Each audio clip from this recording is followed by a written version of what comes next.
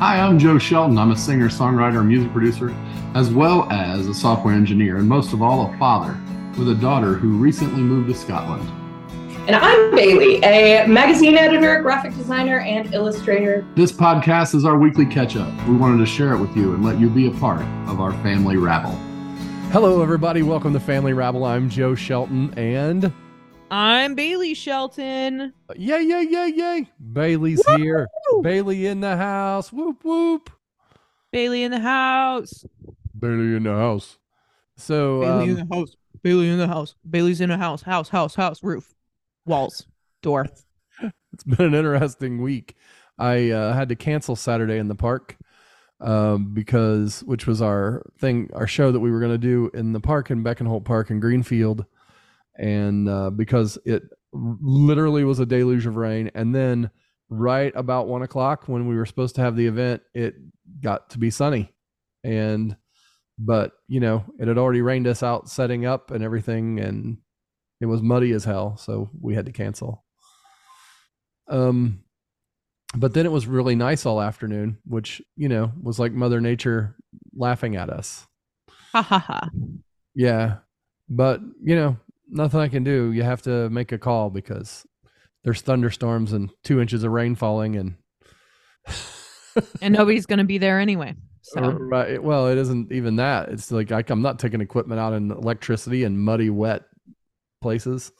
Right. But then you set all that up and then nobody's going to be there. Yeah. Yeah. Because it's a thunderstorm. Well, the thunderstorm was over. That's what I'm saying. I mean, people might have shown up and been disappointed because there was no, way to set up before, because we're not, we don't have waterproof stuff like some of the very high-end professionals have. We are a low-end, low-budget operation here. In fairness, the high-end professionals definitely have that because they're playing indoor-outdoor venues where all the time. Yeah. Yeah. And so our equipment is not made to withstand weather, so we did not chance that. So anyway, like you can't drop your amp in a pool? That's kind of weird. Apologies to anyone who showed up and we weren't there, but we will reschedule. So that's fun. Anyway, I did have a show on Friday. That was fun. We had a really good crowd, even though it was nice outside. So that was cool. Did Elton John come over and sing a song with you? He did not, but it would have been awesome if he did. It would have also enhanced the crowd. I mean, it would have went from full bar to a really full bar. Yeah, you would have had a problem, actually. Had an issue. A good issue, nonetheless, but still an issue. And I would have felt really bad for the people working in there if it got to that kind of level, because security and all of the things that you would need for that sort of thing were at a minimum on that day. But yeah, what about your week, Bailey? I'm trying to think of what I did. Because I've been trying to, I feel like I've told you this, but I've been trying to correct my sleep schedule. Because there are a few things, but basically I've just been waking up later than I like to be waking up. Basically the happiest I ever am is when I'm waking up at like 6 a.m. Which I know is a disgusting thing about me. Just the most red flag of red flags, toxic behavior to enjoy waking up at 6 a.m. and to feel like I'm living my best life when I wake up at 6 a.m. But it's true. And usually it's not like I am talking to people. I'm very selfish with my mornings. I want to like wake up at 6 and then like scroll on my phone for 30 to 45 minutes. Well, 15 to 30 minutes. And then I like to get up and I need to move before I really start my day. So I've been doing that. And it's finally working because this morning I woke up at 6 a.m. like naturally without an alarm. Because I was going to give myself the weekend off, but there was no need. So that's been nice. And as a result, I've been like moving in the mornings. luckily I just got a bike. So there's this whole thing I where saw an I Instagram story or something. You posted a picture of a bike and said this trail is death or something like that. yeah, there's a park. It's actually so not close to my house. It's like I pulled it up when I was sitting on that bench recovering. I was like, how far am I from my house if I walked it? And it was like, that'll take an hour. I was like, oh, okay. Bike. But it's only it would be like 20 minutes on a bus or 15 if I had a car that I was driving. Uh-huh. So yeah, on a bike, I didn't really take a straight path. I kind of just ended up in that park, and I had only been in there once before, but it's called Valley Houston, and it's got like a whole bunch of hills in it. So there I was like, this hill is death. This one specifically. Because it was like I had been biking for blocks and blocks just to get to the park, and then went into the park and was like going up the hill, and I was like, why am I doing this? Like, I was like, I think my heart's gonna give out if I get to the top of this hill. Like I don't know. And then when that you this go is, like, down, like, hopefully it all holds together because it's going to be a speedy descent. yeah. Well, and Yeah. honestly, it's like I'm still getting back up the stamina that I used to have. Like I used to be able to like ride a bike for an indeterminate amount of time. So And slowly but surely I'm just gonna get back there. So you're channeling your inner Lance Armstrong. Is that what you're saying? well, no, because I'm not going for speed. And And you're not taking any steroids. no, well, he was literally recovering from cancer, so I feel like maybe the steroids were a little justified. Mm, But no, um no, he was cheating. That's what he was doing. sure. But what I'm saying is like he probably wasn't cheating before he had cancer. They probably put him on steroids and then he just didn't Oh come well, off yeah, he of never them, won until after he had cancer. Yeah. Yeah. So Um. here nor there. But However, it was amazing watching what he was doing. Like, to be fair about it, like he was incredible. I mean, Even if he had to take steroids to get that way. I don't want to win the Tour de France. I don't even like I there don't are want to people. participate in the Tour de France. It's vicious. Have you have you seen the people who like go on biking trip like they bike across places? That's like really popular in Europe. Like people Okay. do that. They just like take their bike. They're like, I'm gonna go across Spain. Yeah, Which is no. cool. Not my thing. You're not gonna bike pack across Spain. No, I don't I don't like the idea of having to have a tire repair kit on me. Um, that At doesn't really least, sound pleasant. at the very least. I Yeah. think if I had one of those bikes that like folded up to be like compartmentalized, I could see myself like doing a train trip where I just had my bike with me. I've seen people here doing long trips like that. I mean, I know somebody. I used to yeah, work with a guy named Eli who did that. yeah, it's like, He yeah, like biked out west for a really long yeah, time. we're gonna bike we're gonna bike out to the Tetons. It's like, what? That's like 20 hours in a car. What do what? You know, Yeah. that's like several weeks of bike riding. It sounds like to me. Yeah. You know, It is, in fact. Yeah. yeah. It's like people who are like, I'm gonna backpack through the Grand Canyon. I'm like, which of the several week long routes are you taking? Now, see, I was actually going to backpack to the bottom of the Grand Canyon on my 30th birthday. What happened? Well, your mom and I had passes to go backpacking all the way to the bottom and camp down there, which you have to get them like a year in advance. And we had been doing all of the things that we needed to do to be in the right condition to do this. Mm-hmm. And 3 days before we left, she stepped off the back porch and fell into a fence and broke her shoulder. Oh, that And happened? yeah, and like she had to have like 3 nails like to put her Yeah, I shoulder back remember the together. nails in her shoulder. Yeah, and so we went to the Grand Canyon anyway, but we didn't do the thing because she wasn't capable of doing it with me, and I it wasn't going to be an alone thing. You have to have a partner, right? Mm-hmm. Right. Well, that So yeah, I never did it. sucks. Yeah, Aw. yeah, Well, I'll do it for my 30th. yeah. Yeah. Fuck It's it. it's a lot of it's a serious situation. Like, and you have to Well, plan I way know. ahead. You have to get passes at least a year in advance to camp at the bottom of, and you won't want to hike in and out in one day. It's too far. No, I don't want to do that. I mean, I remember Ben and Emily talking once about like doing a rafting trip with their friends in the Grand Canyon.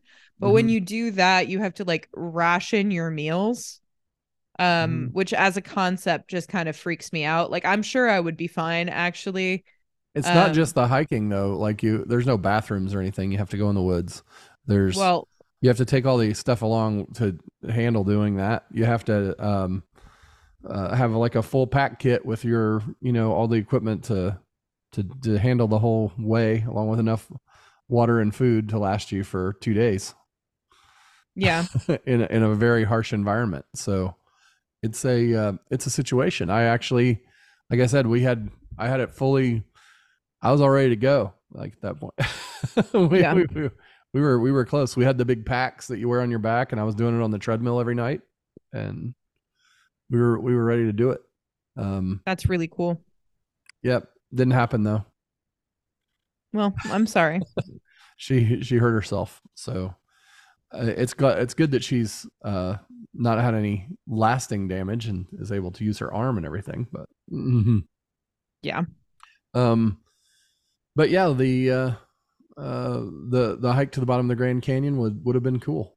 I mean, we hiked a little ways into it, um, probably like a quarter mile. But Hmm. that's all the farther she could do with with whatever drugs she was on for the pain. Yeah. So, and we went all the way around the rim in a car. Like we stopped off at each of the little things and walked a little ways into whatever trail and looked around and all that. But Hmm. um, it was a lot of fun. We even went to um, like the meteor crater place. That was one of my favorite things. Hmm. She didn't go down. She didn't go on that completely. But they have it's like where a meteor landed. It's huge, giant crater out in the middle of the Arizona desert, and Hmm. they had a tower that you can climb up and like look out into the crater. Because the edge of the Hmm. crater is way taller than ground level, right, from the displacement. Hmm. you know, so you can't see into the crater from like unless you climb up on this tower, so you can see over the lip. So um, I go on the tower and it says at the bottom there's a little digital readout and it says, you know, 85 on it, Hmm. 86, 85. And I don't know what the readout is. It doesn't say. It's just a little number thing. So I climb up there with it, and I've got like a video camera with me because I'm going to video camera the whole thing. And the wind up there was outstanding. The wind Hmm. blowing over the top of that crater was, it was actually a lot more than that because they sounded a horn while we were up there. I had my hat, like it wasn't like a baseball hat I was wearing. I was wearing like a western kind of hat, like a cowboy hat kind of thing with a string on it, because the Okay. sun was so intense in Arizona that I needed like more shade, like to keep Hmm. from burning myself to death. And so I was wearing that, and like the hat blew off and the string caught it like on my neck. Hmm. And I was like, this is why these hats have a string. It isn't like to hold it on your head. It's to keep it from flying away if it gets blown off your head, right? That is so a thing I would say. So yeah, I'm like 30 years old thinking, I just had an epiphany about cowboy hats and the reason they had strings on them. This Anyway, is why these hats have a string. yeah, like it totally saved my hat because it would have blown to Timbuktu. Yeah. Yeah, it So would have. like, and then so they sounded a horn, and everybody has to come down, and we get down at Hmm. the bottom, and it says 107. Apparently, when it hits 100, they make you come down. And I was like, the wind was that was the wind speed. That's what the little sign was. And I was like, crazy. They have a wind speed gauge down here at the bottom to let you know to not go up there. Don't even go. It's over 100. You don't want to even. Yeah. You don't want to be up there. You don't want to be up there. I mean, the sand hurt. Like the wind, like little bits of sand getting kicked up. Yeah, I've been in that situation before. And it was a steady 85 plus mile an hour wind. Like, yeah. The whole time. It was, and you're climbing up this thing and the wind is just brutal. I'm like, my goodness, this wind is steady. Like it wasn't even gusts. It was just like a wind. Yeah. Yeah. You were in a wind tunnel. Yeah. And, but that was a pretty cool thing. They apparently practiced doing the moon landing in the bottom of the crater. And so some of the stuff from doing that was down there and you could see it from the tower. That's really cool. They left it all. Yeah. In a far less impressive feat, I found out that I can bike to the Clyde River in about 20 minutes from my house. Yeah. The only problem is that when you do that, you have to bike back, and then a rainstorm hit on my bike back, and I was like, God, okay. I was like, dang, this really sucks. Because it was like pouring down rain, and I was like, okay. And you just talked about last week how Scotland has steady rain. Well, it's different when you're on a bike, because then you're on the bike and you're like pedaling into water. It seemed all nice and steady until you got out there on a bike. And in fact, if I was not on the bike, it would have been fine. But because I was on the bike, it was like, okay, however fast I pedal is making the rain faster on my body. So it's like biking into rain, basically. I mean, I get it. Yeah. So honestly, you know what it kind of reminds me of every time I bike in the rain is, do you remember that one? It was like years ago now. It was when I was either a freshman in high school or it was like the summer before my freshman year of high school. It was like one of those summer, like sudden thunderstorms. And we were all loaded up in the car. I was still dating Jonathan Dennison at the time. He was sitting next to me in the back seat of the car. That was we were on our way to eat dinner or something in Indy. Okay. And I was watching out the window and saw this guy on a bicycle with both of his handlebars loaded down with groceries. And he was just pedaling, and you could tell that the bike was like overloaded. Like he was like, he had overexerted himself on the grocery run. And I was in the middle of saying, and the rain was pouring down and it was like filling up. And I was like, man, that really sucks. Like I literally was in the middle of saying, oh man, I kind of feel bad for that guy. And then as I said that, as I was like, I feel bad for that guy, and I like pointed out the window, he flipped in the water over his bike handles in the rain. Oh, is he okay? And we were going by on 40, so it wasn't like I could be like, hey, let's turn around and make sure that guy's okay. Because we were going at least like 40, 50 miles an hour. Like I was like, well, there's nothing we can do. Like, like shit, okay. Just whoo. I was like, did you guys see that? And they were like, yeah, you just said, hey, look at that guy right before it happened. Like, yes, we did. I mean, you made me like flash back to my days at Ball State. And when I was at Ball State, the tower wasn't in the middle of McKinley, right? Okay. So like before they built the tower in the middle of McKinley Avenue, it was just a straight road through there. Yeah. And there were two spots. One was in front of the Ball building, and one was a little farther down near Teachers College. Mm-hmm. Okay. So where the road had like a drainage thing, but the drainage things didn't work very well. Okay. Mm-hmm. So like the road was purposely kind of beveled downhill toward those drains but they didn't drain very fast or very well, and so the water would get really like if there was a a good hard rain, uh, the water would kind of be like a giant nasty puddle, right?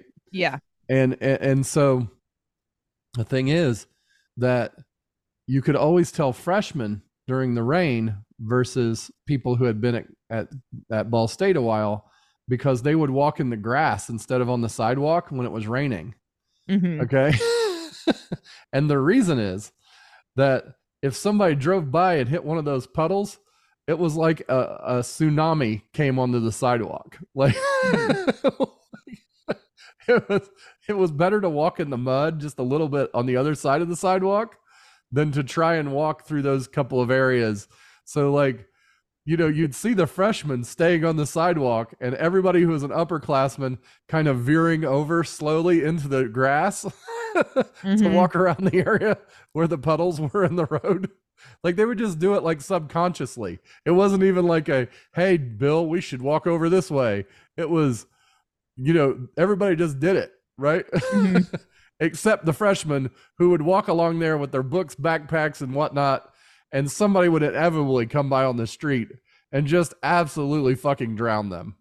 Yeah, like awful. Like, not even like, I can't explain the amount of water that would come up. It was like somebody took 2 5-gallon buckets of water and just poured them over their head. Mm-hmm. Well, I remember even when I went to Ball State, it was like part of Muncie just never got updated. So if it was a big heavy rain, there were just parts that didn't that would flood and get shut down. Like, yeah, Madison especially Street along like underpass. Jackson. Yeah, Madison Street on the train underpass. That thing floods still. Yeah. Yeah. Oh. Anything by the river, really. Yeah, I mean, that thing on Madison Street, I don't know how many times I've seen people lose their cars into there trying to go through it anyway. Yeah. Because they, like, I don't know if they don't realize that it's really, really deep because, but it gets There really are spots deep in Indy that flood really badly, like on North Massachusetts, by the train tracks, it gets really flooded. It's not safe over there. Like if you get off on rural after a rainstorm and you're trying to take the back roads into town, like it's not worth it. Like you could lose your car. So yeah. And on 10th Street in Indianapolis, it's like that too. When it rains under the underpass on 10th. When I was still dating Adam, he was driving that like shitty Malibu. And I remember one time it was like we were trying to transport an amp or go to a show or something. Like we were on a time schedule and we hit that puddle. And I was like, hey, you shouldn't drive any further because that's deeper than you think. And if that hits your engine, we're really fucked. Like, this is not a nice car. It will not recover. You need to turn around before it's too late. And we did. But it was one of those things where I was like, listen, bud, I know this thing's a piece of shit. Like we shouldn't go into that puddle. Like if we were in the truck, it wouldn't even matter if it was a new car. If you get water into the intake, it'll just shut the car off and it won't restart. Well, yes, but that car in particular was like really low riding and it would have taken water like a submarine with a hole punched in the side. It would have just been awful. Yeah, I don't, or a submarine that might implode. We don't need to talk about it. We don't need to talk about the Titan. I mean, I don't want to. Do you? I mean, I don't know. I guess I do a little because I thought it was. Okay. The thing about it is that I read an article about it earlier this week, and I'm just shocked and amazed at how people can become billionaires and be so blasé and think that everyone else is wrong and that they know it all. Like that's the part of the story that's incredible to me, that you could be smart enough to find a way to make all that money and yet dumb enough to not listen to the people who are submarine experts telling you that the materials you built your submarine out of aren't safe. I don't think that you have to be smart to be a billionaire at all. So, Well, I mean, somewhat. I mean, you don't have to be if you inherited being a billionaire, but I'm talking about, I mean, this guy actually, made that money. I mean, okay, but I think that it's not like the barrier of intelligence it takes to be a billionaire is not as high as you're thinking. I don't think. Well, I mean, I'm not saying that, that they're geniuses because they made $1 billion. I'm just saying I would think that you would have enough, self-preservation, if nothing else, to go, if I build this thing out of carbon fiber and they tell me that carbon fiber doesn't react well to pressure, that I should probably listen to that. Yeah. I mean, I think that Yeah. egomaniacs exist all over, especially with billionaires. Um, I also am just I think that the thing that is really fucking shocking to me is not that so much as, well, first of all, I'm always surprised by the like, because I know that a lot of billionaires are egotistical. And I hear them being egotistical in a way that is not self-preserving, and I just am so surprised that more of them don't die. Like, because sometimes they talk and I'm like, this is a Final Destination script. Like, So you see, so this was actually a segue into the thing I really wanted to talk about, which is Threads, which is the new social media platform that Meta has put out. Have you been on it? I do want to say one more thing about Titan before we move on to Threads, Okay. which is one of the conversations that Sid and I had, because they were fascinated Was by that this while I was Siamese in. Sydney? Was that Huh? Oh Siamese Sydney? no! Don't bring that up right now. I don't want to. I don't want to think about that. No, this man Okay. is just sending me out of the blue at 11 o'clock at night videos of me being embarrassing as a child. You weren't So, embarrassing. You were cute. sure. And it wasn't So, 11 o'clock at night. It was like 5 o'clock. and 5 hours from five is 10, I guess. okay. Yeah. I was already in bed. So, so that aside, Sid and I were talking about this because they're fascinated with sea disasters. We were talking about the Edmund Fitzgerald along with this. But they specifically were talking. We got on the topic of like the son who was along, just because it was like a Father's Day treat, and his dad really wanted to go, and he was like, "Well, I guess fuck it, whatever." Literally listening to I was like reading the aunt's interview and I was like, what's really chilling about this is I would 100% die that way. Where it's like my parents just really want to do a thing and I know they'll feel bad if I don't do it with them, and I'm not going to look into whatever science is behind that. And then we end up dying because I just wanted them to feel included. I was like, yeah, that's 100% a thing that would happen to me. And it's not even close. I'm like, yeah, like, they're paying for it. They really want to do it. Like, you wouldn't even have to press me that hard. I'd just feel so bad. I'd be like, yeah, whatever. I'll go to the bottom of the ocean with you, even though that is literally my worst fear ever. Whatever. Like, I Bailey, guess. I can tell you this. I can tell you this without any kind of trepidation. I have negative desire to get inside a submarine Okay. and go That's anywhere good in the because ocean. I too have negative desire to be I inside a submarine no. ever of I any depth. so like I went into the German U-boat at the Museum of Science and Industry in Chicago when I was in 6th grade. And when I was walking through it, I was like, people went out into the ocean in this? What? Like, Yeah. like there is Yeah. no, Fuck that. I was like, there is no earthly way that I want to get in this heavy tin can and run around in the bottom of the ocean in it. There's just no way. I'm not, It's so like, weird to me that, like, and especially that that era was also draft era military. Like, you could get drafted and randomly assigned into that. And that that to me Well, this is Like, this to gives me the is why fear. Like, that's if you fuck like that. if you had a fairly high draft number when they did the draft lottery or whatever, if you got a fairly high number to where you might be selected, the best thing to do is to just enlist and pick where you go. Yeah. Right? Like Yeah. it was like that was the thing. Like if you were getting drafted, it's like either run away to Canada or or just Or take the just plunge and just and and then you get to like at least direct kind of what you're doing in the military. and you know what, Dad? I think that if it were me and I got a high draft number, I would just enlist because I took the like pre-examination thing and I know that my skills and intelligence are specifically geared toward leadership. So I would just get put on like the lieutenant track or something and I'd be like, "All right." Like I'd just go to like Naval Academy or something and become like a lieutenant.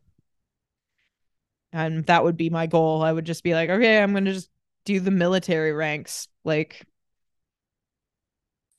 going to try and not see front of combat ever. That's going to be my goal." I mean, yeah. That's Yeah. um Because, um but luckily, I don't have to worry about that. So, yeah. totally. Yeah. There was a certain time where I think that like that hypothetical was, oh, I mean, I could see draft dodging, but I don't I don't know that I necessarily ever have to worry about that. So, no. no. I mean, I don't think that you would get drafted cuz hey, they don't draft women.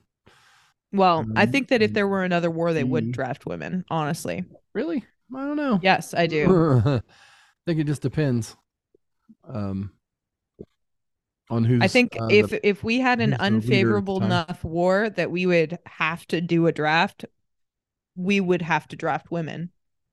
And not because, oh, we would run out of men. I think that there would be a very men-led movement to say, like, hey, I'd like to lower my odds of being drafted by adding the other half of the population to this. I mean, perhaps you don't think that there's as much virtue among men as there was 50 years ago. I wouldn't call it virtue. I'd call it being led astray by the cult of domesticity to think that like women literally can't be in the army. Like, Yeah, that's true. like they literally weren't in it. Like it's not like, oh, we have women in the army, but they just aren't in the draft. It was like they literally aren't in the armed forces. Well, there were women in the So, armed forces, but they were only in as medics. yes. Yeah. So, yeah, like now there are actual women in the front lines. So, Yeah. if they can put a targeted ad to try and recruit me, they can 100% draft me. Like, they've just not set that up because if they set it up, it would seem like we were about to have a war that people wouldn't want to be a part of. So, Yeah, I mean they used to before Vietnam and during it they would draft people anyway even when there wasn't a war going on. Mm-hmm. They didn't keep a big standing army, so they didn't recruit like that or whatever. They just drafted a certain number of people every year. that sucks. Yeah. So anyway, on to other topics because that one sucks. The the threads, okay? Because I was talking about billionaires and their egos, and it seems that Elon Musk and his ego has gotten him in a pickle because another billionaire decided to basically With an equally large ego. yeah, basically rebuild Twitter, the original Twitter, not like the current messed up. I mean, the last 8 or 9 years of Twitter has been a messed up mess, but the threads is like Twitter was originally, basically. Right now, it has no search. You can search for people, but you can't search for any topics. There's no hashtags or trending things that happen in it. It's literally just threads of conversation. And honestly, if they never put search on it, I think it would be better. I have no Um, opinion of the social media channel. I'm going to be honest with you. have you been on it yet? I've seen it, I've tapped into it, and I've been like, oh, this doesn't have a like really extensive web presence enough for me to like look who's on it and see how it's doing. Like, Oh, it does. It's gotten 85 million users now after 48 hours. well, I don't doubt that because it's a Facebook product that pre-signs you up as long as you are like It's an click the button Instagram to do product, it. actually. Yeah, Yeah, it's a meta product, right. But it's which is actually connected to uses. Facebook. It's not. It's connected to Instagram. Instagram is connected to Facebook. No, it isn't. The accounts are Yes, it separate. is. They use the same messenger. I know, but the accounts are separated. Yes, I So understand it that they doesn't are use your separated, it doesn't use your Facebook account to log in. It uses the Instagram account to log in because it's part of Instagram. but it's all the same data. No, they're separated. Mhm. Okay. I mean, they do share things between the two services, but the services are completely separate. Whereas Threads and Instagram is not separate. It's just the text version of Instagram, basically. Okay, Mhm. but when I say it's a Facebook product, what I'm saying is it's a meta product because they are all the same company. Yeah. Okay. I mean, WhatsApp's part of it too, but I'm not signed up for an account on WhatsApp. Mhm. No, but if you were to sign up for a WhatsApp account, they'd be like, "Hey, we already have all of your fucking information." No, they wouldn't. You'd have to actually put it in and create a profile. Mhm. When you sign up for Threads, it actually uses your Instagram login and Yeah. profile from Instagram. Yeah, and on WhatsApp, you can use your Facebook login to establish an account. But it creates a whole new account and you have to put all your stuff in your profile. It doesn't. No, you don't. It autofills using Facebook information.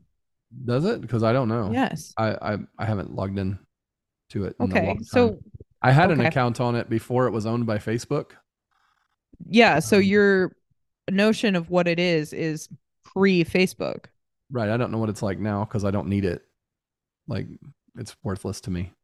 But I mean, I'm in a few WhatsApp group chats, but that's because I live abroad. So, I try to avoid adding messengers to my life because why? Um, sure. I mean, to me, WhatsApp is just Facebook Messenger. Why did they have to create another? Why did they have it separated? I don't. I don't get it. I mean, it's because they purchased one of their competitors. It's kind of like Yahoo Messenger, which was good. I was good at that point. I didn't need another messenger. And they had AOL Messenger, and they had like all these different messenger apps. Yeah, I mean, before FaceTime existed, I was on Skype a lot more. Yeah, which is Microsoft Teams now. They just changed the name. I didn't know that. Yeah. Yep. Microsoft owns Skype, and so they just rebranded it as Microsoft Teams and added a whole lot of features that it didn't have. Yeah, I mean, it sounds like what they did was instead of making Skype a personal video call platform, they made it They for integrated it Teams with Office, basically. and integrated, yeah, and then made it an Office service rather than a Yeah. video service. Rather than just a video service, right? Yeah. Well, I mean, it is a video service, and that is the only thing it really does, but it is now a very specific video service You for mean offices. Microsoft Teams? Well, what I'm saying is like the marketing of that is like you don't just use it to call your family. No, this is specifically for meetings. Yes. And we're using Zoom, which is definitely a competitive product to Teams. Yeah, I mean, I don't really have an opinion. They both do the video thing. My workplace uses Google Meet, which hates me so no, hard. I have it doesn't hate you. It sucks. No, It it hates does hate everyone. me. It does, and I know it does. It holds a vendetta against me. Said Google some really rude things about me personally. And Google's version of this sucks. Like, well, I'm certain that Google it's their Meet worst product. is going to come out of the computer and spit on my grave once I Yeah. die. Google Because has lots of great products. That's just not one of them. It's akin to when Google tried to do social media. That was terrible too. They were quite unsuccessful because their platform was junk. Sure. Um, Did I ever tell you I was in a I was in a it was like I was in what was it called? That social media. It's like Google Friends or something. I thought it Forget was what it was. Google. They had several. There was the one that was the circle. What was that one? Circles, Google Circles, or Yeah, so I was in one of them when it was like trying to be Facebook but without any advertising, you know? well, and Um also with like the ability to crash a lot, which well, was it would have had to have a lot more traffic before it crashed, to be honest, when I was on it because it was me and Will Skinner, Adam's brother actually that I was in homeroom with. And then Kyle Pugh, who was also in our science class. So it was like the three of us, and then like two of Will's other friends were on there. And it was like, I don't know why they invited me, but it was just me like reading their cat memes. And like, I was like, why am I here? Like, I was like, we don't hang out outside of school. This is a weird thing for you to invite me to. Like, your guys' personal meme group chat. Why am I here? Like, so yeah. But let's see. I'm trying to Google Plus. That's yeah, one. it was Google Plus. It was a Google Plus account. I'm like looking it up because there were several Google Plus. That one died in 2019. There was one before that though. I thought. Can't remember it though. Google Buzz. That's one. That was the one before. It's called Google Buzz. Hmm. It wasn't good either. Well, Yes, Google Plus was like tumbleweeds after like the first 6 months. yeah, I'm gonna be a late adopter to Threads because I don't want to. I don't want to partake just yet. Like, I think Twitter will have to completely crash and burn and die before I hop onto another thing. I mean, you don't have to learn anything on it. It is Twitter from 2008. Like, Well, okay, I understand I don't have to learn anything. I don't want to have another app or account on my like I just don't want to have it. You know, I don't want to establish another account right now. So so you're going to be one of the ones that gets dragged kicking and screaming.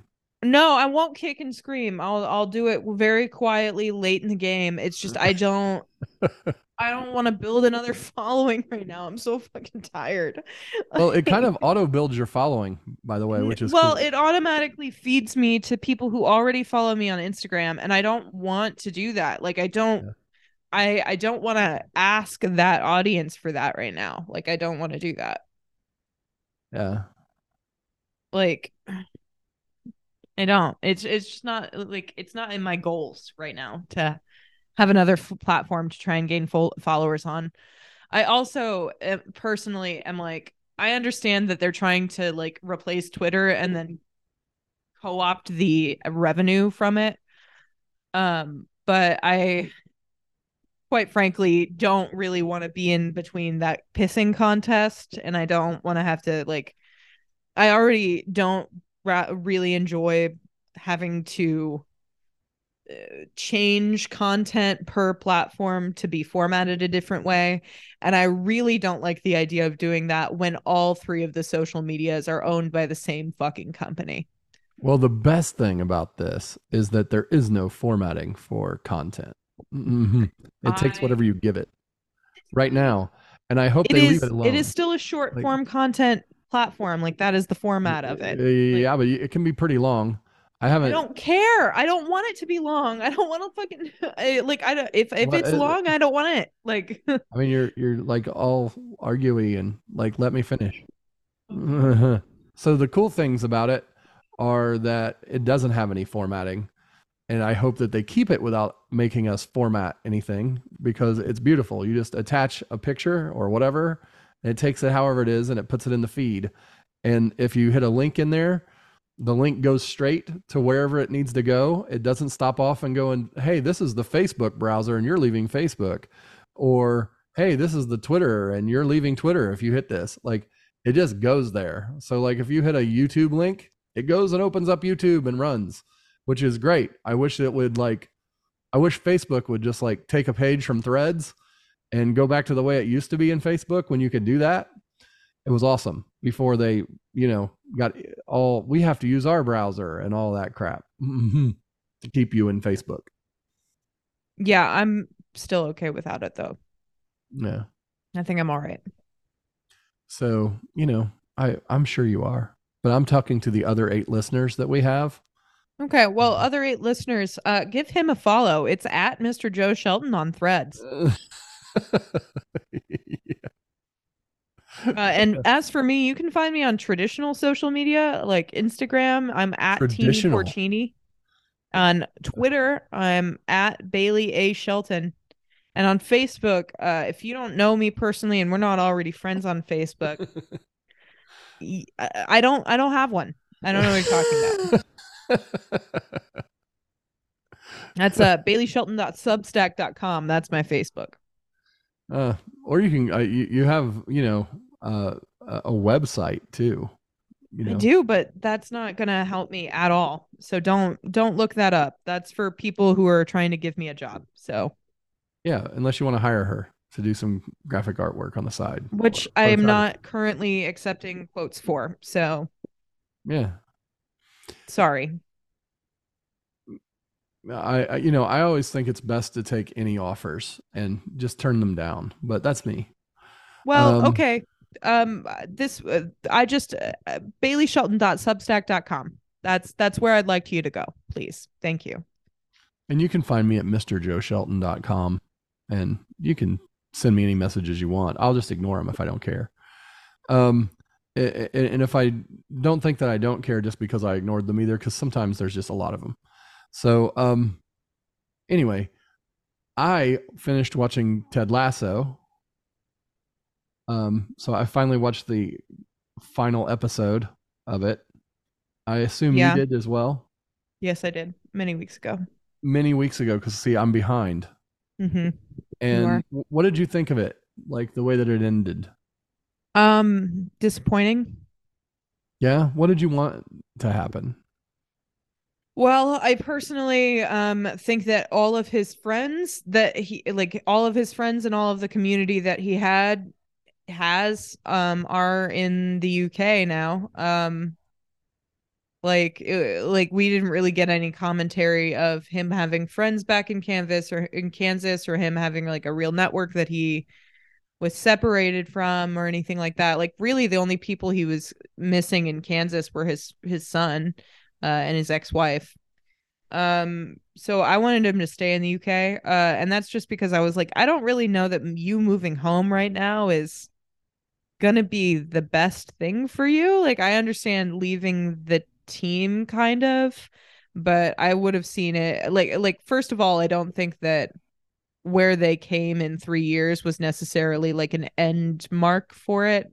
And I think that the offer that was given to him was a really good offer. Like I would have taken it. And I think that it would have been better if he was like, yeah, we're going to see about me bringing my son here.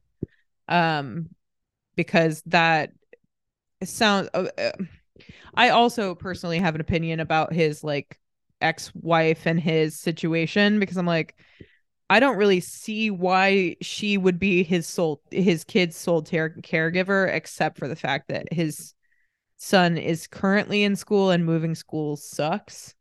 But there was then that whole plot line where his son like was getting in fights and didn't have friends. And I was like, yeah, okay, so we're keeping him in this school because like I'm like a transcontinental move might be nice for him. He doesn't seem to like his mom's new boyfriend. He's not really doing well in school right now. He's lashing out and beating up other kids. And the main person who can reel him back and really give him life lessons is an ocean away.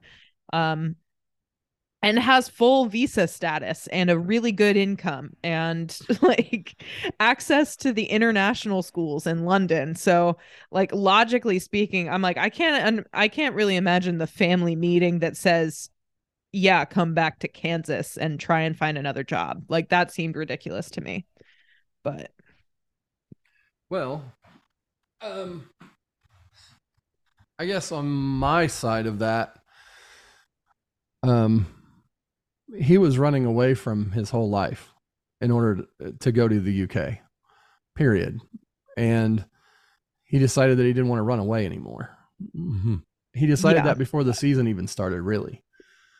You know, he just before the last season here, he had kind of already he hadn't said it out loud, but that's what he learned in therapy, right? Was that he was running away from his life and he needed to stop doing that. Yeah. You know, and and he didn't like the UK as much as he liked home. Like him Yeah. personally. Now Beard loved the UK, right? And that's why he wanted to stay. It wasn't just the girl. He liked everything there, you know? And but Ted, he was still back in Kansas, like mentally. And that's why Yeah. he wanted to go back, you know? Because he had ran away from his life. He hadn't left because he was making a choice to go, conquer the world or anything like that. He completely left because he was running away from his problems. And he decided to go and face the music. Hey, his marriage is over and his kids there, and he needed to get as far away from as possible. And now he's like, okay, I'm a mature adult. I just need to go back and be who I am, you know?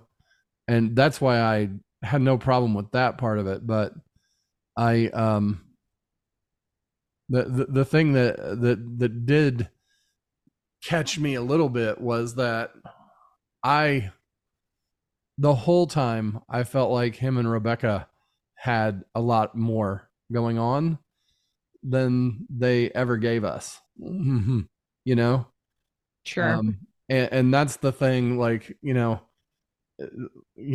she like worshipped him basically, by the end, you know, she was annoyed by him at first, but the reason that she told him the truth and he was the one that she could talk to was because, she worshipped him. The way that he handled everything made her feel better. That's why she didn't want him to leave and still didn't at the end. She decided to hang on to the team and sell half the team to the fans instead of to this other entity, mostly because she learned from Ted that it's not all about the winning. It's not all about beating somebody or whatever. It's Mm-hmm. about the community that you build and the way that you interact with people that matters. Yeah. And that's why Ted was leaving anyway, because he was learning his own lesson. Yeah. you know Well, and I understand it's like I understand that. I honestly I don't understand, and I think that part of this is like I think I've told you this, but I'm currently curious about this concept of like the American abroad, but that like stereotype and that archetype and that character is so frequently like lost or looking for themselves. And that's just something I don't fucking identify with at all because like I didn't leave the US because I felt lost or like I didn't know myself. Like I know who the fuck I am. And I was not soul searching or like looking for like who I'm supposed to be. No, I know who I am. I know who I'm supposed to be. I just wanted to see the world. Like I think that that's nice. Like I like the idea of going for a long fucking walk in the new great wide open world that we have. And that's me. That's my personal thing. And I understand that like that's not everybody's deal and like we're all lifelong learners and some people need to run the fuck away to learn and then they need to go back. Personally, I think that it's weird to see another place as just a place that you learn a lesson and then you leave it and those people just go on living their lives without you. Like, that's weird to me.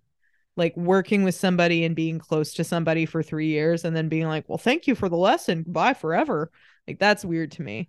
And like especially that cut scene at the end where you kind of like got the imagined like his dream sequence of what everybody does with their lives. Like, that really bothered me because I was like, oh, so in Ted's head, he's like never gonna fucking see these people again. Like, this is goodbye forever. Like, and that really bothered me because I was like, you spent 3 years with these people. They become your like day to day, your best friends. Before it became obvious that it was a dream.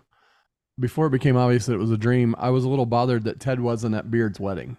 Yeah. Okay. Yeah. That like, really bugged me. And then I was like, okay, so in your head, Ted, you're not at Beard's wedding? Like, what the fuck? You're totally going to be best man at his wedding. Like, that's I was like, you're his best friend. You're going to hop your ass back on a flight and you're going to go to his wedding. And I mean, he's literally on this plane and he has no desire to leave.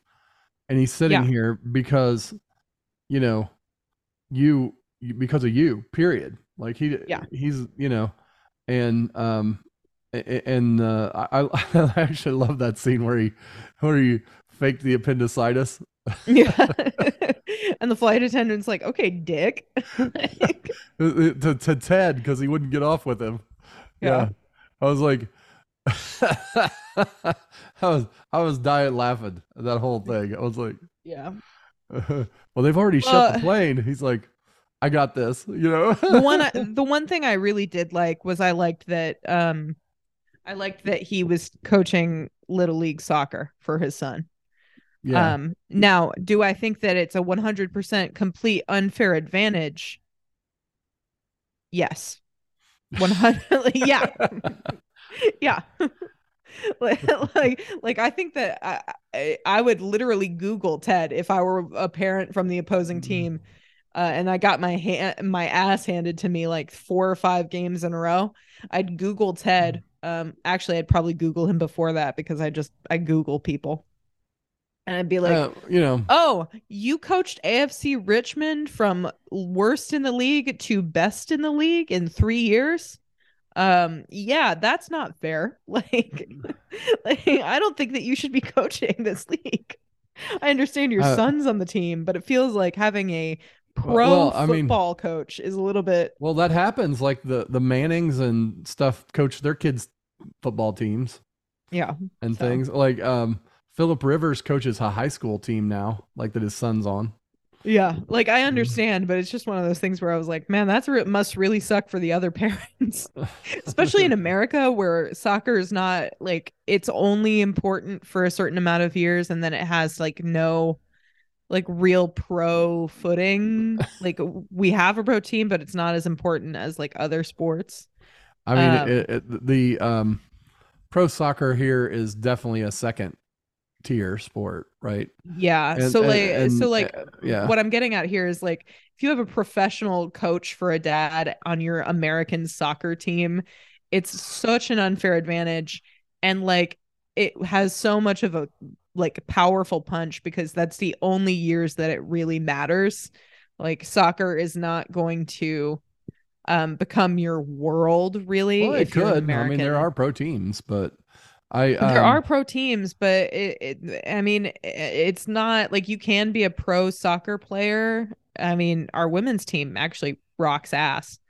But like we only have the national team really.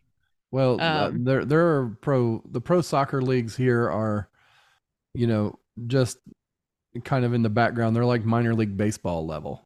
Yeah. Teams, so like if you wanted to be like major league level, you would have to go to another country really. You have to go to Europe. There's a couple of several big soccer leagues. Yeah, so my headcanon is that they eventually move back to the UK and yeah. I mean there's mainly even big ones in South America, soccer leagues. Yeah. Well, in my head they eventually move back because his kid actually really likes soccer and is good at it, and he's like, hey, I will literally never be able to play at a pro level if I stay in the US. Like I will only be minor league level. Well, I mean, The thing is, they say it's the finale, but is it? I don't know. They could do more shows. I mean, they could, but Jason Sudeikis kind of has a um, what's it called? Backbone with that sort of thing. He's really firm with that sort of thing. Yeah, I know he's kind of done. I Yeah, think that's he's his done, thing. and I get that. But I could see them doing spin-off shows. And honestly, I would really like that because Jamie Tart is one of my favorite characters of all time. I really Jamie like Jamie Tart. Roy Tart. Kent is my favorite of all No, time. I love Roy Kent and I love Jamie Tart. But if I had to choose between the two, it'd be Jamie Tart. He's kind of a jerk. That's kind of why I like him. I mean, I love Roy Kent because he is a total jerk. Like, right, but I like that Jamie's cheeky. He's very tongue in cheek, whereas Roy Kent is just a flat fucking asshole. Although one of my favorite Roy Kent lines, and I'm so glad you've actually seen it now, is Roy Kent, get your hairy ass into my office right now. And then looking at the entire locker room and going, every single one of you knows that my ass isn't hairy, and you didn't say anything. And I will never forgive you for that. And none of you spoke up. Because it's like the gravel in his voice makes him sound like he's about to cry.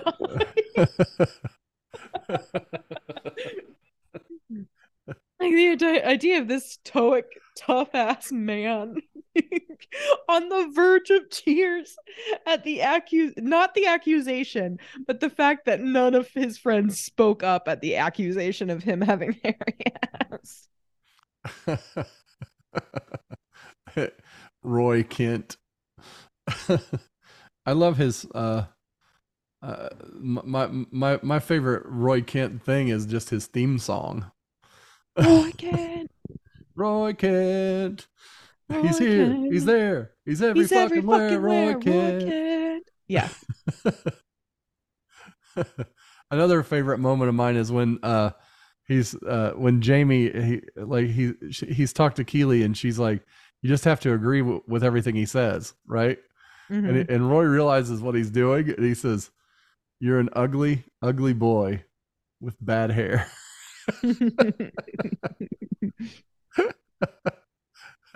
I'm an ugly, ugly boy. He can barely say it. I also there are on the other people's endings, I did actually quite like a lot of them. Like I like that Keely didn't really end up with Roy or Jamie. And I think that that's just because I feel like plot wise, they were like, yeah, she has to choose and it's going to be all this tension. And she was basically like, no, I dated both of you. Neither one worked out. Fuck off. Like, I'll be friends with you guys, but no, like, you don't get to decide like, oh, I'm in love with you. Pick between us. No, I'm not the third spoke in your love triangle. I'm my own person and I don't want to. So no. And I like that both of them were like, yeah, okay, that's fair. I don't know why I was doing that. Like both of them were just kind of like very undramatically like, yeah, actually now that I think about it, that is stupid. Never mind. I also like that Jamie and his dad kind of had that like plot arc where his dad was like, wow, I actually have a lot of issues and I've been taking out a lot of it on you and I'm really sorry. Because I like the idea of a parent being like, well, I am a mature enough person to know that I fucked up and I would like to apologize and then also work on getting better. It's just nice to see. I like it when it happens. So yeah. And I mean, some of my favorite moments were Roy Kent being a sportscaster. You know, like yeah. he didn't like doing it. He didn't like it at all. Yeah. In fact, the second he started doing it, I was like, you hate this. Why are you here? He says, "What do you think? What do you think will happen out there, Roy?" And he says something like, "I don't fucking know." None of you think you know. All you guys Yeah. think you know what's going to happen out there, and then you get pissed off when it doesn't happen. You know, like, Yeah.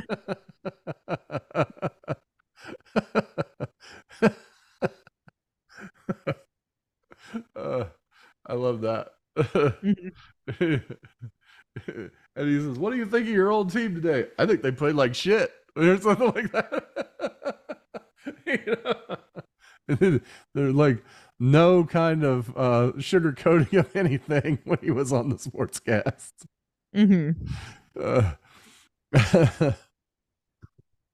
so I also was um, able to watch 3 episodes of Gilmore Girls. So if you want to talk about those, I do. I got Norman Mailer. I'm pregnant. Yeah.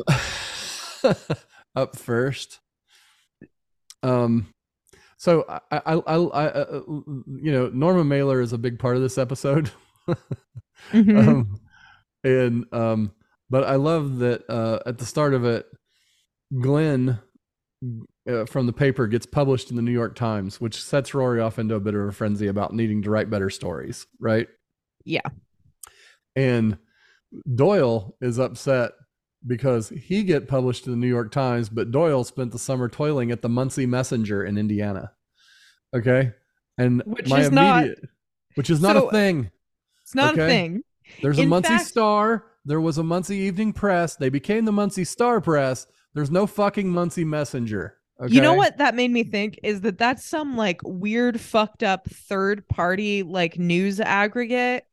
I'm like, I don't think that the Muncie Messenger is actually like, I think that it's even worse because it's not the Muncie newspaper. Like he's on some like, oh, that's the neighborhood quote unquote newspaper where it's just a whole bunch of local press releases.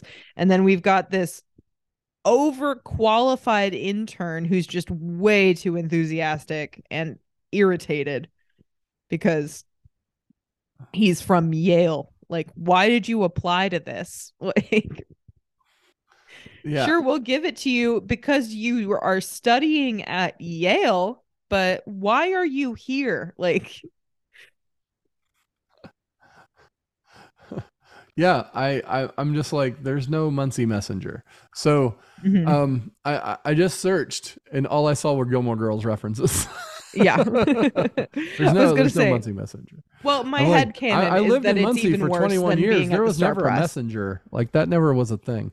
Well, and Um, also my thing is Ball State has been a really well-known journalism school for a really fucking long time, and there's no fucking way he would get an internship in Muncie ever without it going to a Ball State kid first. Like, no.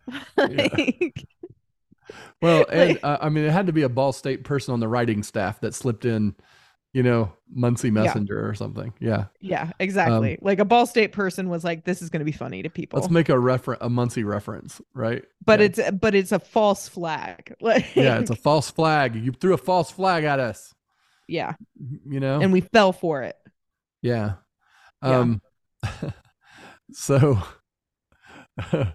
Rory was in her Bambi voice and upset about it too, and she wanted to come up with better stories. And I think that like this is how we get toward the next couple of episodes, which are really about the Life and Death Brigade, which is some of my favorite stuff, by the way. Mhm. We'll get there in a minute, but so she wants to do a story. She first decides that the story is going to be about downloading like Napster or something Yeah. until Paris is in the room and kind of blows it for her.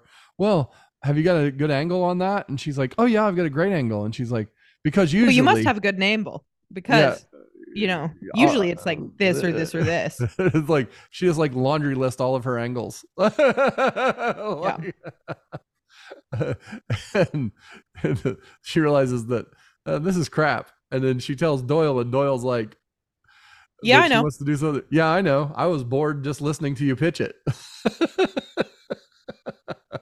you know, um, so anyway, in the midst of her journalism things, there's a journalist interviewing Norman Mailer in the dining room at the Dragonfly Inn every day for a week or weeks.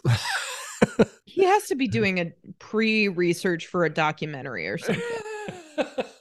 Or a book. Like he has to be either writing a biography of Norman Mailer or be doing like research on a documentary on Norman Mailer because they're otherwise just excessive coverage. Like Right. And he's like, Norman Mailer's sitting there and he's kind of a curmudgeon, right? mhm. And he's like, I don't like compliments.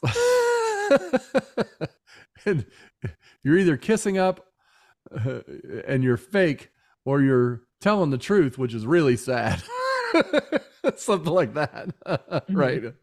And, and I'm like, he's kind of an asshole, He's And- really an asshole because the main problem with Norman Mailer is that he comes to the Firefly Inn every single day at lunch and doesn't order anything. He just has iced tea. Well, him and the guy interviewing him, they just get iced tea. Well, because Norman Mailer's setting the tone and Norman Mailer's not ordering. Right. And the other thing is no one else is in the dining room at the Dragonfly for lunch, and Suki completely blames it on the fact that Norman Mailer's in there. Well, she doesn't want to lose lunch is the thing. Like she wants to keep her menu. Lorelei's trying to cancel lunch and she ends up needing to. I mean, honestly. Yeah, because they don't have this like the staffing money to keep a full staff for lunch. Right. So she wants to keep it open and she hires Kirk.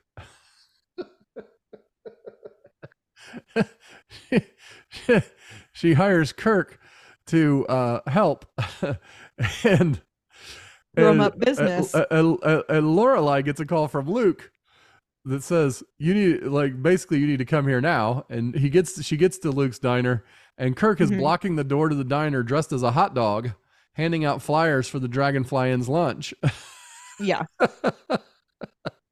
And he won't get out of the way. And Lorelei fires Kirk, of course, and says, by the way, why'd you dress as a hot dog? We don't even serve hot dogs at the Dragonfly. And he was like, well, it was the suit that fit best. Or something.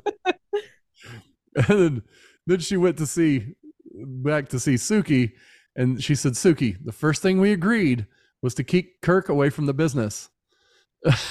And here he is. And here he is. And she was like, he was just supposed to hand out flyers. He wasn't supposed to. Well, this is Kirk, Suki. And you handed him the flyers and you thought, oh, what could possibly go wrong? And that is where you went wrong. Yeah. So along the way in this episode, an interesting thing happened in that Chris called Lorelei because he's having problems with Gigi, and Sherry has abandoned him, and she goes to visit to help out with the baby, right? Mm-hmm. Because Sherry decided to take a job in Paris and just leave, and left him a note and left him with the kid. And this is my I hate Sherry arc. It never goes away. How could you like Sherry? After that, you can't. And you know what?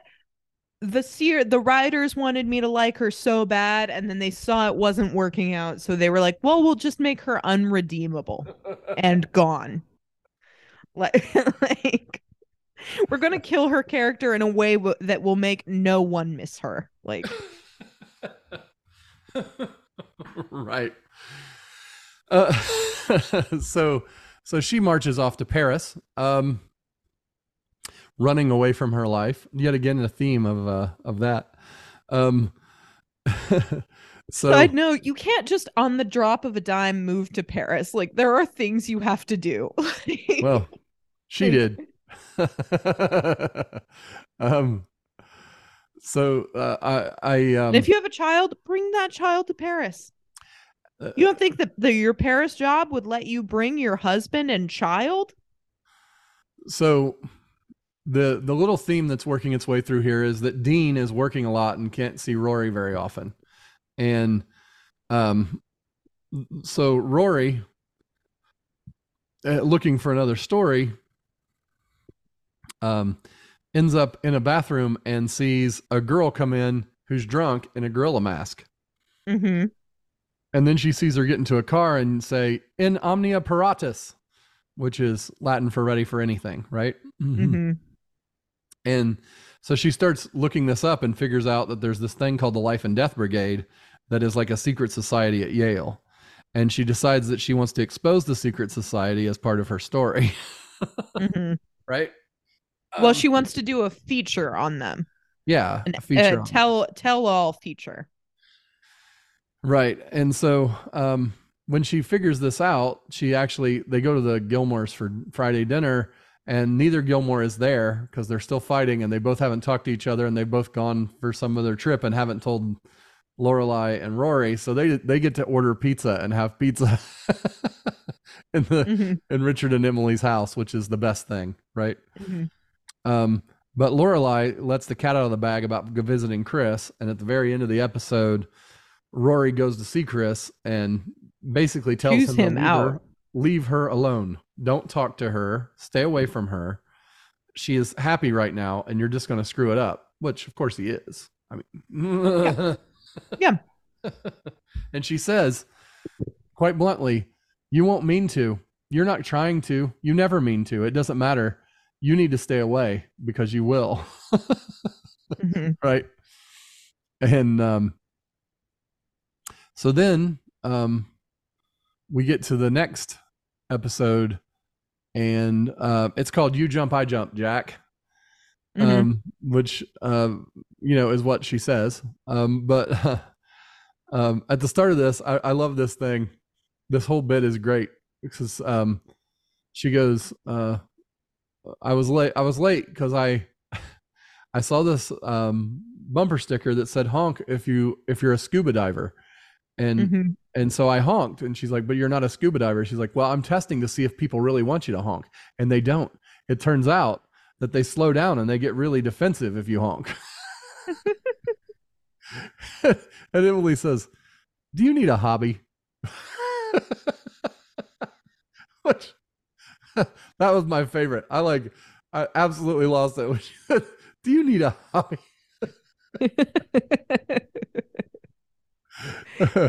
So Emily wants to talk about the fact that Luke and Lorelai are dating and that she found out from Kirk.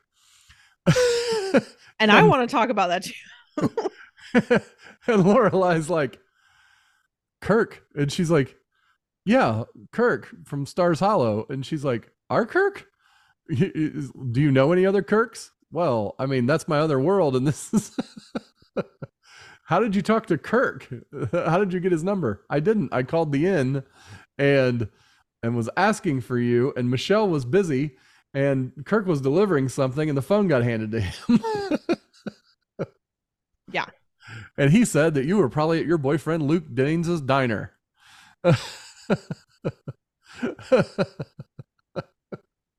I love it.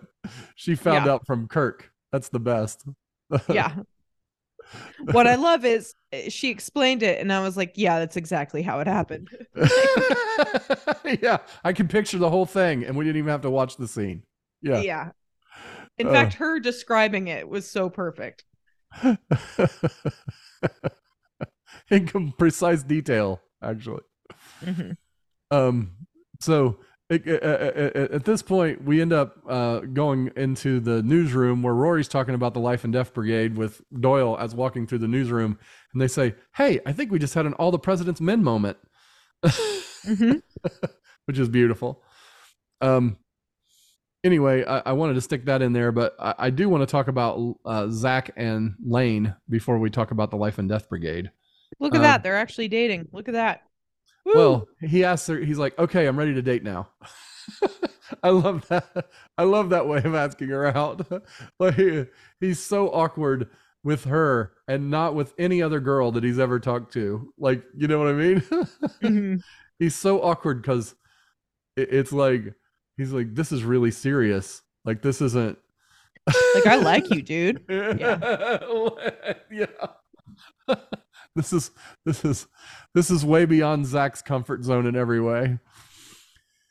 And they have like the lamest date in the world. So lame. And um Like, they go on a date, and the entire time I'm just like, color me unimpressed. Like, okay.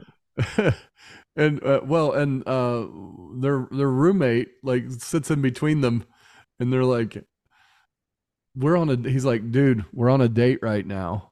Well, we're watching what we watched yesterday. Yeah, but this time we're on a date. He's like, were you on a date yesterday? No. Well, what am I supposed to do? And Lane's like, you can use my bedroom. I can what? Yeah. That's the exciting bit. He like Yeah. runs in. Yeah. And then he falls asleep in there, and Zach has to carry him out. Mm-hmm. But I really loved it. It was really cute that they had their first kiss while he was carrying him. Mm-hmm. Right. So the little story with Emily earlier and Luke ends up that she wants to meet him, and she's already met him before. Like, you've already met him. But not when he was your boyfriend. Yeah. Yeah. So so she has him come over for dinner, right? Mm-hmm.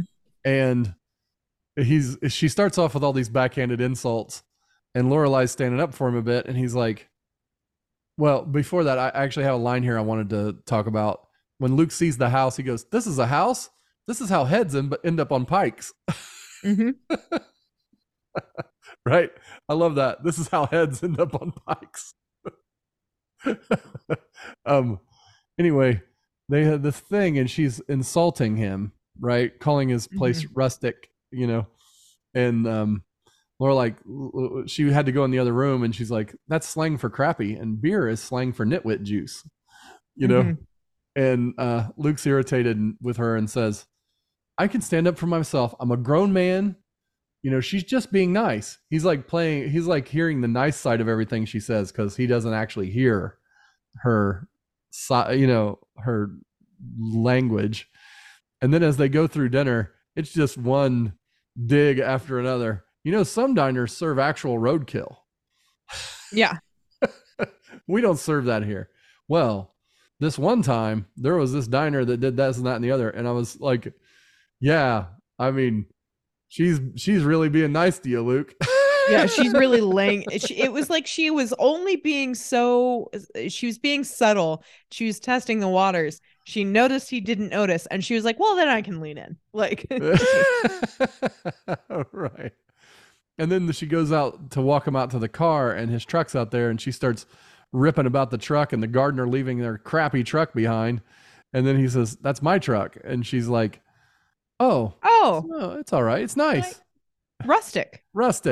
Yeah.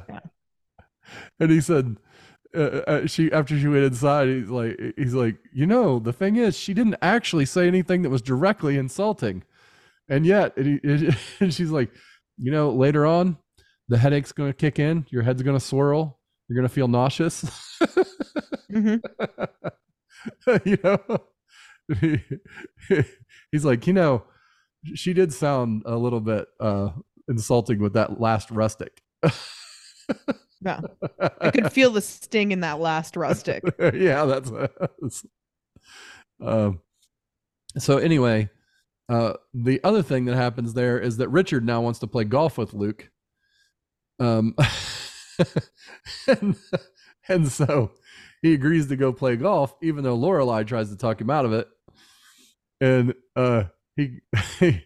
he says, when he gets there to play golf, and Richard goes, where are your clubs? He's like, oh, I thought I'd rent some. He's like, oh, renting's a waste. Buying's the way to do it.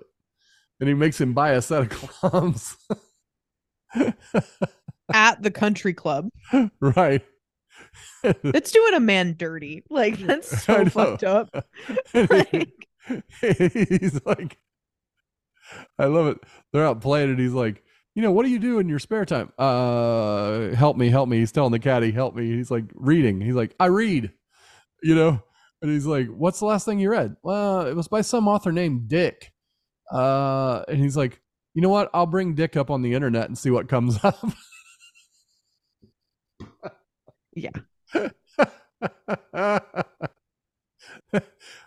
It was a throwaway line, and it caught me. I didn't hear that line when I watched it the other time, you know, and I heard it, and I just freaking lost my mind laughing. I was like, that is a great throwaway line.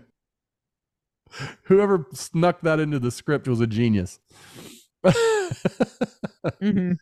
love that he calls her up and he says, so now I'm going to be franchising Luke's. There's going to be, we're going to start with 7 on the Eastern Seaboard, and then we're going to go national.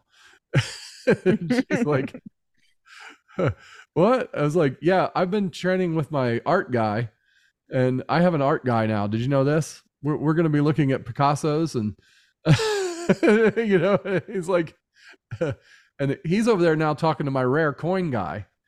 I love that. Richard's hooking him up with every connection he has in hopes of someday making him suitable to be invited on holidays to the club. Right. Yeah.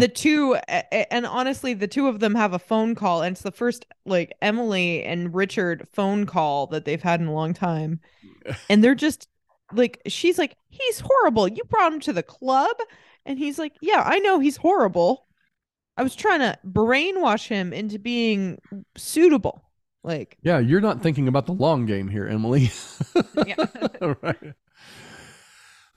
So now to my favorite part, the Life and Death Brigade. They come to get Rory with a secret note, which I love. And they, so she's, and it's handed off with a blindfold. So she has to be blindfolded and get into the truck. She identifies everybody in the truck about 2 seconds after getting in, even though she's blindfolded. And then they take the blindfold off.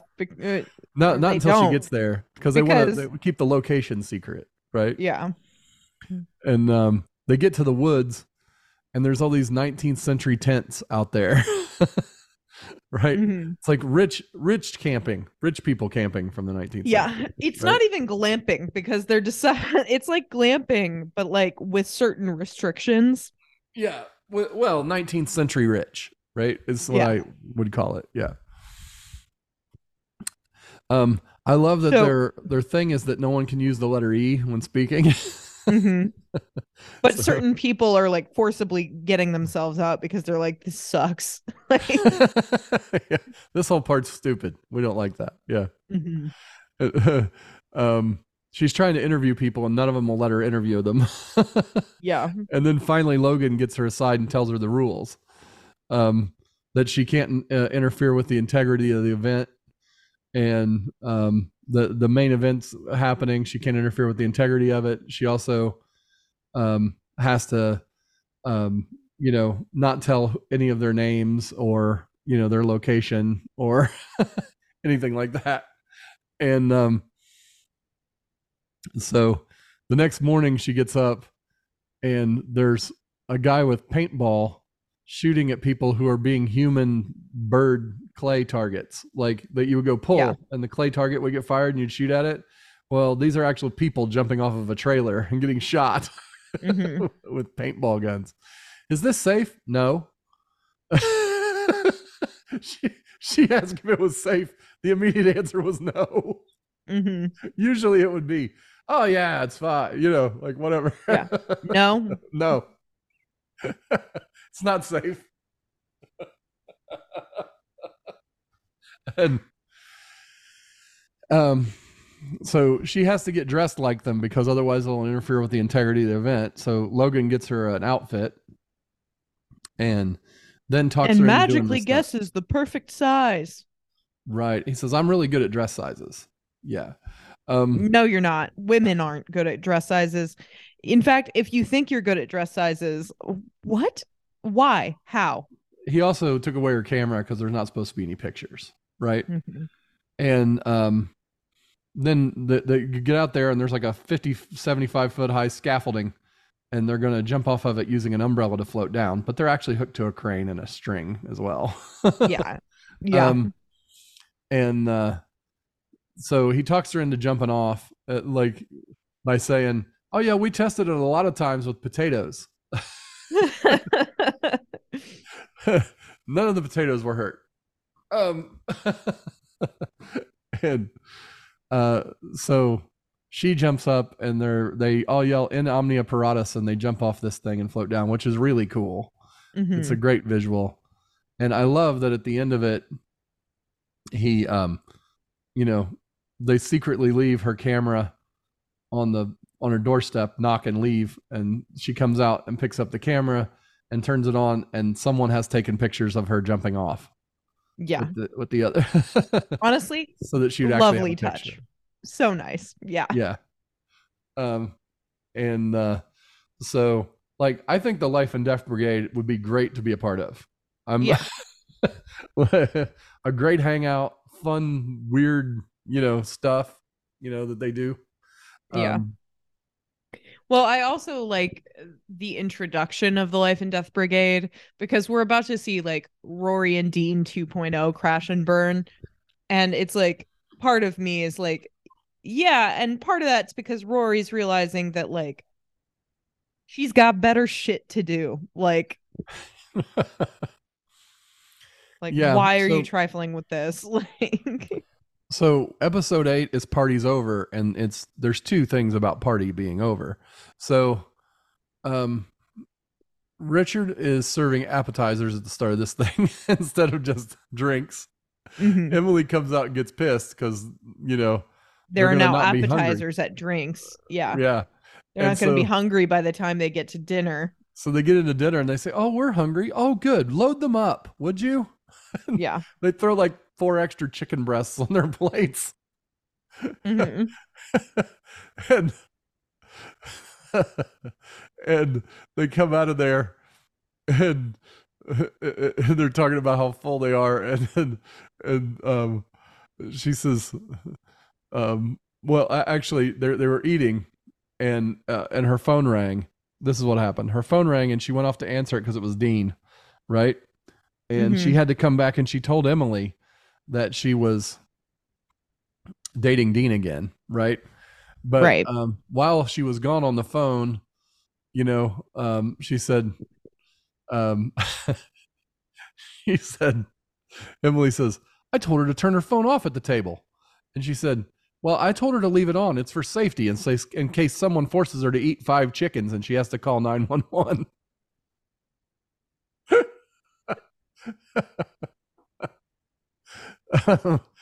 Anyway, she finds out about Dean and she starts scheming up this thing with Richard to hold a quote unquote Yale alumni dinner the next Friday.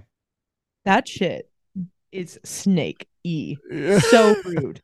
So rude. And invites her along. And so what happens at this party is what we're going to talk about in a minute, but we should skip over to Stars Hollow and Liz, who's deciding to move to Stars Hollow. Yeah. And TJ, and they buy a house and he comes in saying he's an escrow. He doesn't say he's an escrow. He's an escrow. I'm an escrow. I'm an escrow. Yeah. Yeah. And he's like, "You bought a house?" And he's like, "Yeah, it's got 3 bedrooms if you build on 2. Yeah. And the roof is great. It'll be even better after it's replaced so it won't leak." Yeah. This is awesome. Yeah. This is great. I'm an escrow. And so Liz was telling Lorelai that Luke is really a great cook other than the stuff that he has in the diner, right? Right. And so they're going to have a dinner where he makes stuff that he doesn't make in the diner for her. And as they start to have the dinner, we're going back and forth with the party that's going on, and we'll get back to that. But Luke has made this fancy dinner, and TJ shows up, and he's in a state of disrepair because him and Liz are fighting over everything because he's freaking out over the escrow. Well, because he learned what escrow is. Someone told him that he's gonna have to have a mortgage for the rest of his life. Yeah. They have a whole back and forth. And I love it. TJ's sitting over on the bed. I'll just be quiet. I just need to gather myself. Yeah, he's freaking out while Lorelai and Luke are trying to have a romantic dinner. Like gently rocking back and forth, sobbing not so quietly. uh, so it turns out Liz comes over and she's yelling at him because he's just being a crazy person. And they ended up having a thing, and they end up in the bathroom yelling at each other. And then Luke and Lorelai, she's like, I loved it. It was wonderful. But while she was there, she gets called because Rory's at the party. She's shown up at this party, and the party is all of these Yale alumni and their sons. No daughters. Their grandsons and their sons. Yeah, and no daughters were invited. So it's all a meat market for Rory. She put her in a tiara too. Like she made Rory wear a tiara to this party. Yeah, she got a hairdresser and everything and put her in a tiara. Yeah. So she's getting calls about that. At the same time, we are going over because Lane's earlier in the show, Lane's replacement girl, I can't even remember her name. She comes in and is hungry because all she's been allowed to eat is flaxseed muffins for a month. Yeah. And Lane's like, you can eat other things, just don't tell her. She gives her fries and she like freaks out over French fries. And then Lane's Zach comes in and touches Lane in front of her, and she tells Lane's mom that, and Lane's mom freaks out. Yeah, and she goes off on Zach in the street and basically tells him that the hellhounds are coming for him. He's cursed and he's going to hell. And that freaks Zach out because what an ominous thing to yell someone in the street. And also, Zach is not one that can take things like that easily. He's like kind of a sensitive guy. Yeah. So he's like, Lane, it can't be. She's going to send actual hellhounds after me. Yeah. And so Lane has to go and smooth the waters and try to fix things. We go back to the party, and Logan is there, of course, because he's a son of a Yale alumni. And he saves her from a moment with, some douche that's trying to hit on her. Yeah. And by saying he's her boyfriend, he's like, well, why am I even here then? Yeah. And Dean is supposed to meet her outside the party at 8:30 because she didn't realize it was going to be this. And she ended up going into the pool house with Colin, Finn, and Logan, and a whole bunch of other of their friends from the Life and Death Brigade, and just drinking. Yeah. And actually having a kind of nice time. Yeah. And then they're all like, which one of us are you picking? And come on. Pick one of us. And she's like, I'm just going to pick my boyfriend who's what time is it? And it was like 8:45, and she's like, oh no, he's going to be here. And they're like, oh, well, let's meet him, so they follow her out there, and she's drunk, and Dean sees them as they come out, and he's like, it finally dawns on him that this doesn't work, and it's never going to work. Right? Well, it's like one of those things where it's like he realizes this at a moment where it really seems like he's being a jealous asshole. Like, but I don't think he is. I think it finally just dawned on him. It dawns on him that she has a bunch of other options and like actually gets along with them, like, oh, these Yale boys who are going to go off and own like half of Sweden, are actually people that Rory can get along with enough to get drunk at a party and be around her grandparents, and it's not a fight. And that's like what Dean realizes. But to Rory, it's like she just got dumped for getting drunk with a bunch of her peers who are men. So I'm like, I remember watching this for the first time and being like, oh, so Dean just can't handle like Rory getting drunk with a bunch of guy friends, like that's weird jealousy. Like that's kind of fucked up. And it took me a while to see the other side of that where Dean like looks at it and goes, "Oh, I see. This isn't a like princess and the pauper situation. Like this is a princess actually fits in the castle and I'm just weirdly dating her right now kind of thing. Like Yeah, and like eventually I'm not going to be fun anymore." all the things that broke us up before are the things that make it are the reasons that we shouldn't be together and we should have just stayed broken up. Yeah. Like we But broke up before I realized this. right. And Yeah. now I'm really realizing it and I get it. Like, yeah. She's not going to be the one for me ever. Like and it doesn't matter that I care about her or that she cares about me. It just isn't going to work. Yeah. Right. And that's where it finally, it took so long. Like he had to get married to someone else and cheat on them and all of this stuff for him to before he was like, grow up enough to learn that. Yeah. Right. To have that moment of, oh, now I get it. Yeah, because up until that point, his entire interpretation was like, oh, well, she just thought she didn't like me as much as she does. Yeah, and then Logan's comforting of her was the best. Logan and Colin and Finn, actually. I love Colin and Finn. They're like my favorites. What great guys, right? Yeah. And he says, come on, we'll go back to the pool house. I'll do my Passion of the Christ. And Logan says, nothing ever seems as bad after Finn does his Passion of the Christ. Come on. Yeah. Right. Come on, let's go back to the pool house. Let's watch someone do something truly horrendous. And then it'll become a little bit easier to deal with this horrible thing. Yeah. Right. So anyway, that's where I'm at. We're how far away am I from you? Are you still like 20 episodes ahead or? I'm not 20 episodes ahead, but I'm pretty ahead. So, well, and also I need to re-get Netflix now that they've shut it down. So. Okay. Yeah. Well, I'll catch up. That's fun for me. Sorry, I didn't do it. It was a good run. A lot of happy years of not paying for Netflix. I'm going to miss those days. It got cheaper for me. Okay. That's nice. Because I didn't need 4 screens anymore. Well, yeah, because you were not paying for screens, you were paying for users.